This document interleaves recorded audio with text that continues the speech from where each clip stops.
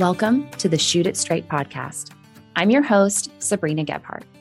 Here, I will share an honest take on what it's like to be a female creative entrepreneur while balancing business, motherhood, and life. Myself, along with my guests, will get vulnerable through honest conversations and relatable stories because we're willing to go there. If you're trying to find balance in this exciting place you're in, yet willing to talk about the hard stuff too, the Shoot It Straight podcast is here to share practical and tangible takeaways to help you shoot it straight. Welcome back to another episode of the Shoot It Straight podcast. In last week's episode, I asked you the question, what do you want this year? I encouraged you with that seemingly simple question, and I told you not to take any specific steps or set any goals, but just to mull over it for a few days and see what the universe brought to the table. Then I encouraged you after another few days to ask yourself the second part, the how. This year, I want more X. How can I make that happen? Again, I didn't want you to actually make any firm plans, but just to keep your eyes open because it's so common to start to see the opportunities that you need once you have started to focus on it. So hopefully you did your homework and you thought over those ideas this past week. What do I want and how can I make this happen?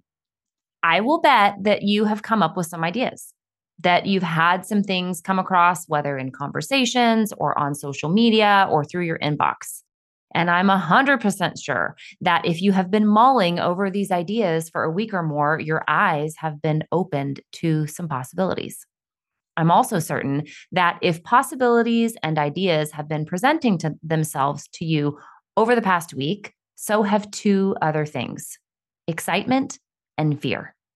And that's what I want to focus on during today's episode, this dance between excitement and fear. I can tell you story after story after story from my own life when I was constantly bouncing between these two things, excitement and fear. And if you want the Cliff Notes version, it's this. The excitement was from my intuition, and the fear was from my brain.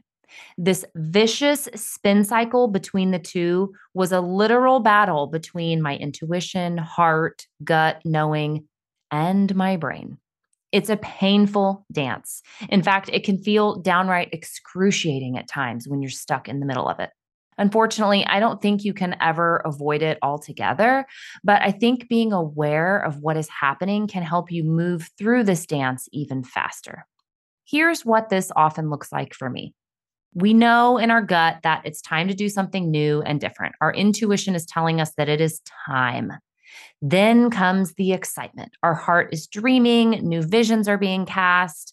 But then the excited flutters often lead directly to deep fear and oftentimes paralyzation. Why? We are so dang terrified of the unknown. We are terrified of moving into something new, and our brains literally shut down all the excitement with all kinds of fear-based stories. What if I fail? What if I lose money? What if it doesn't go well? What if I'm bad at it? What if no one likes me? What if? Those fears completely paralyze us. And so oftentimes we choose to do nothing instead of following our gut and leaning into our intuition. Because staying right where we are is safe.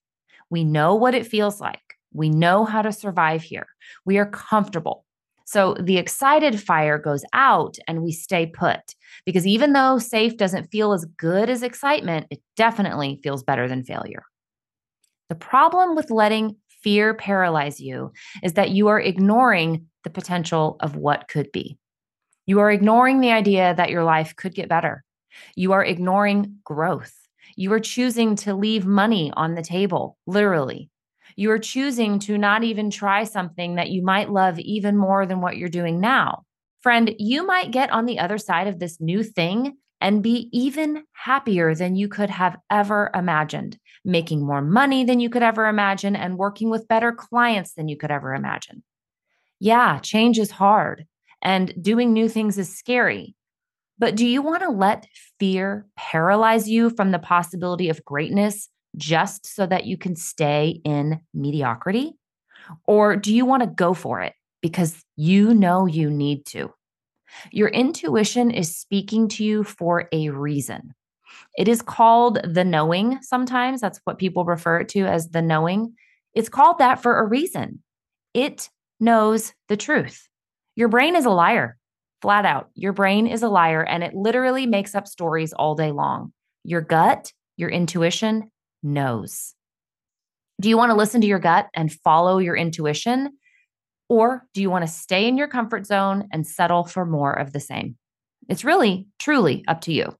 So, this week's action step is to journal about the idea that you're toying with, okay? The thing that is dancing around between excitement and fear. Whatever that is, whatever you're stuck on, I want you to get out your journal, ask yourself this question, and I want you to truly free write your response. What will I gain from going for it and doing this new thing? So I want you to be honest here. List all of the things that could go right: the experience, the relationships, the new skills you've learned, the new opportunities, the increase in income, whatever it is. What would success with this new thing look like? And then I want you to ask yourself, what is the worst case scenario if I fail? If this ends up being a catastrophic failure, and I'm going to put air quotes around that, if this ends up being a catastrophic failure, how much money would you lose? Would you still be safe? Would you be embarrassed? Are your kids safe? Free write your answer there. And here's the thing with free writing the answers to those two questions. Okay. Truly free write. Don't stop yourself. Don't write a statement and then think, no, that's not possible, or that's the wrong answer, or I shouldn't think that. Nope, that's not free writing. Ask the questions and write the answers, no filter. So after you've answered these questions, you should already be able to breathe a bit easier. That's the beauty of journaling. It gets the thoughts out of your head and onto paper so things feel lighter. You should quite literally already be feeling a little bit more clear-headed about the whole situation. You should definitely have some clarity. I want you to be honest here. Is the worst case scenario really all that bad? Does the list of potential successes outweigh it? So I want you to read over your answers and see if you have gained that clarity you need. My friend, there's no right or wrong answer. You cannot make a bad choice, but I encourage you to be willing to change your mind. Maybe you've been paralyzed by fear, and this is the very exercise you needed to move past that and into the exciting intuition zone. Don't second guess yourself. Just go with it and trust yourself. You really are right where you need to be.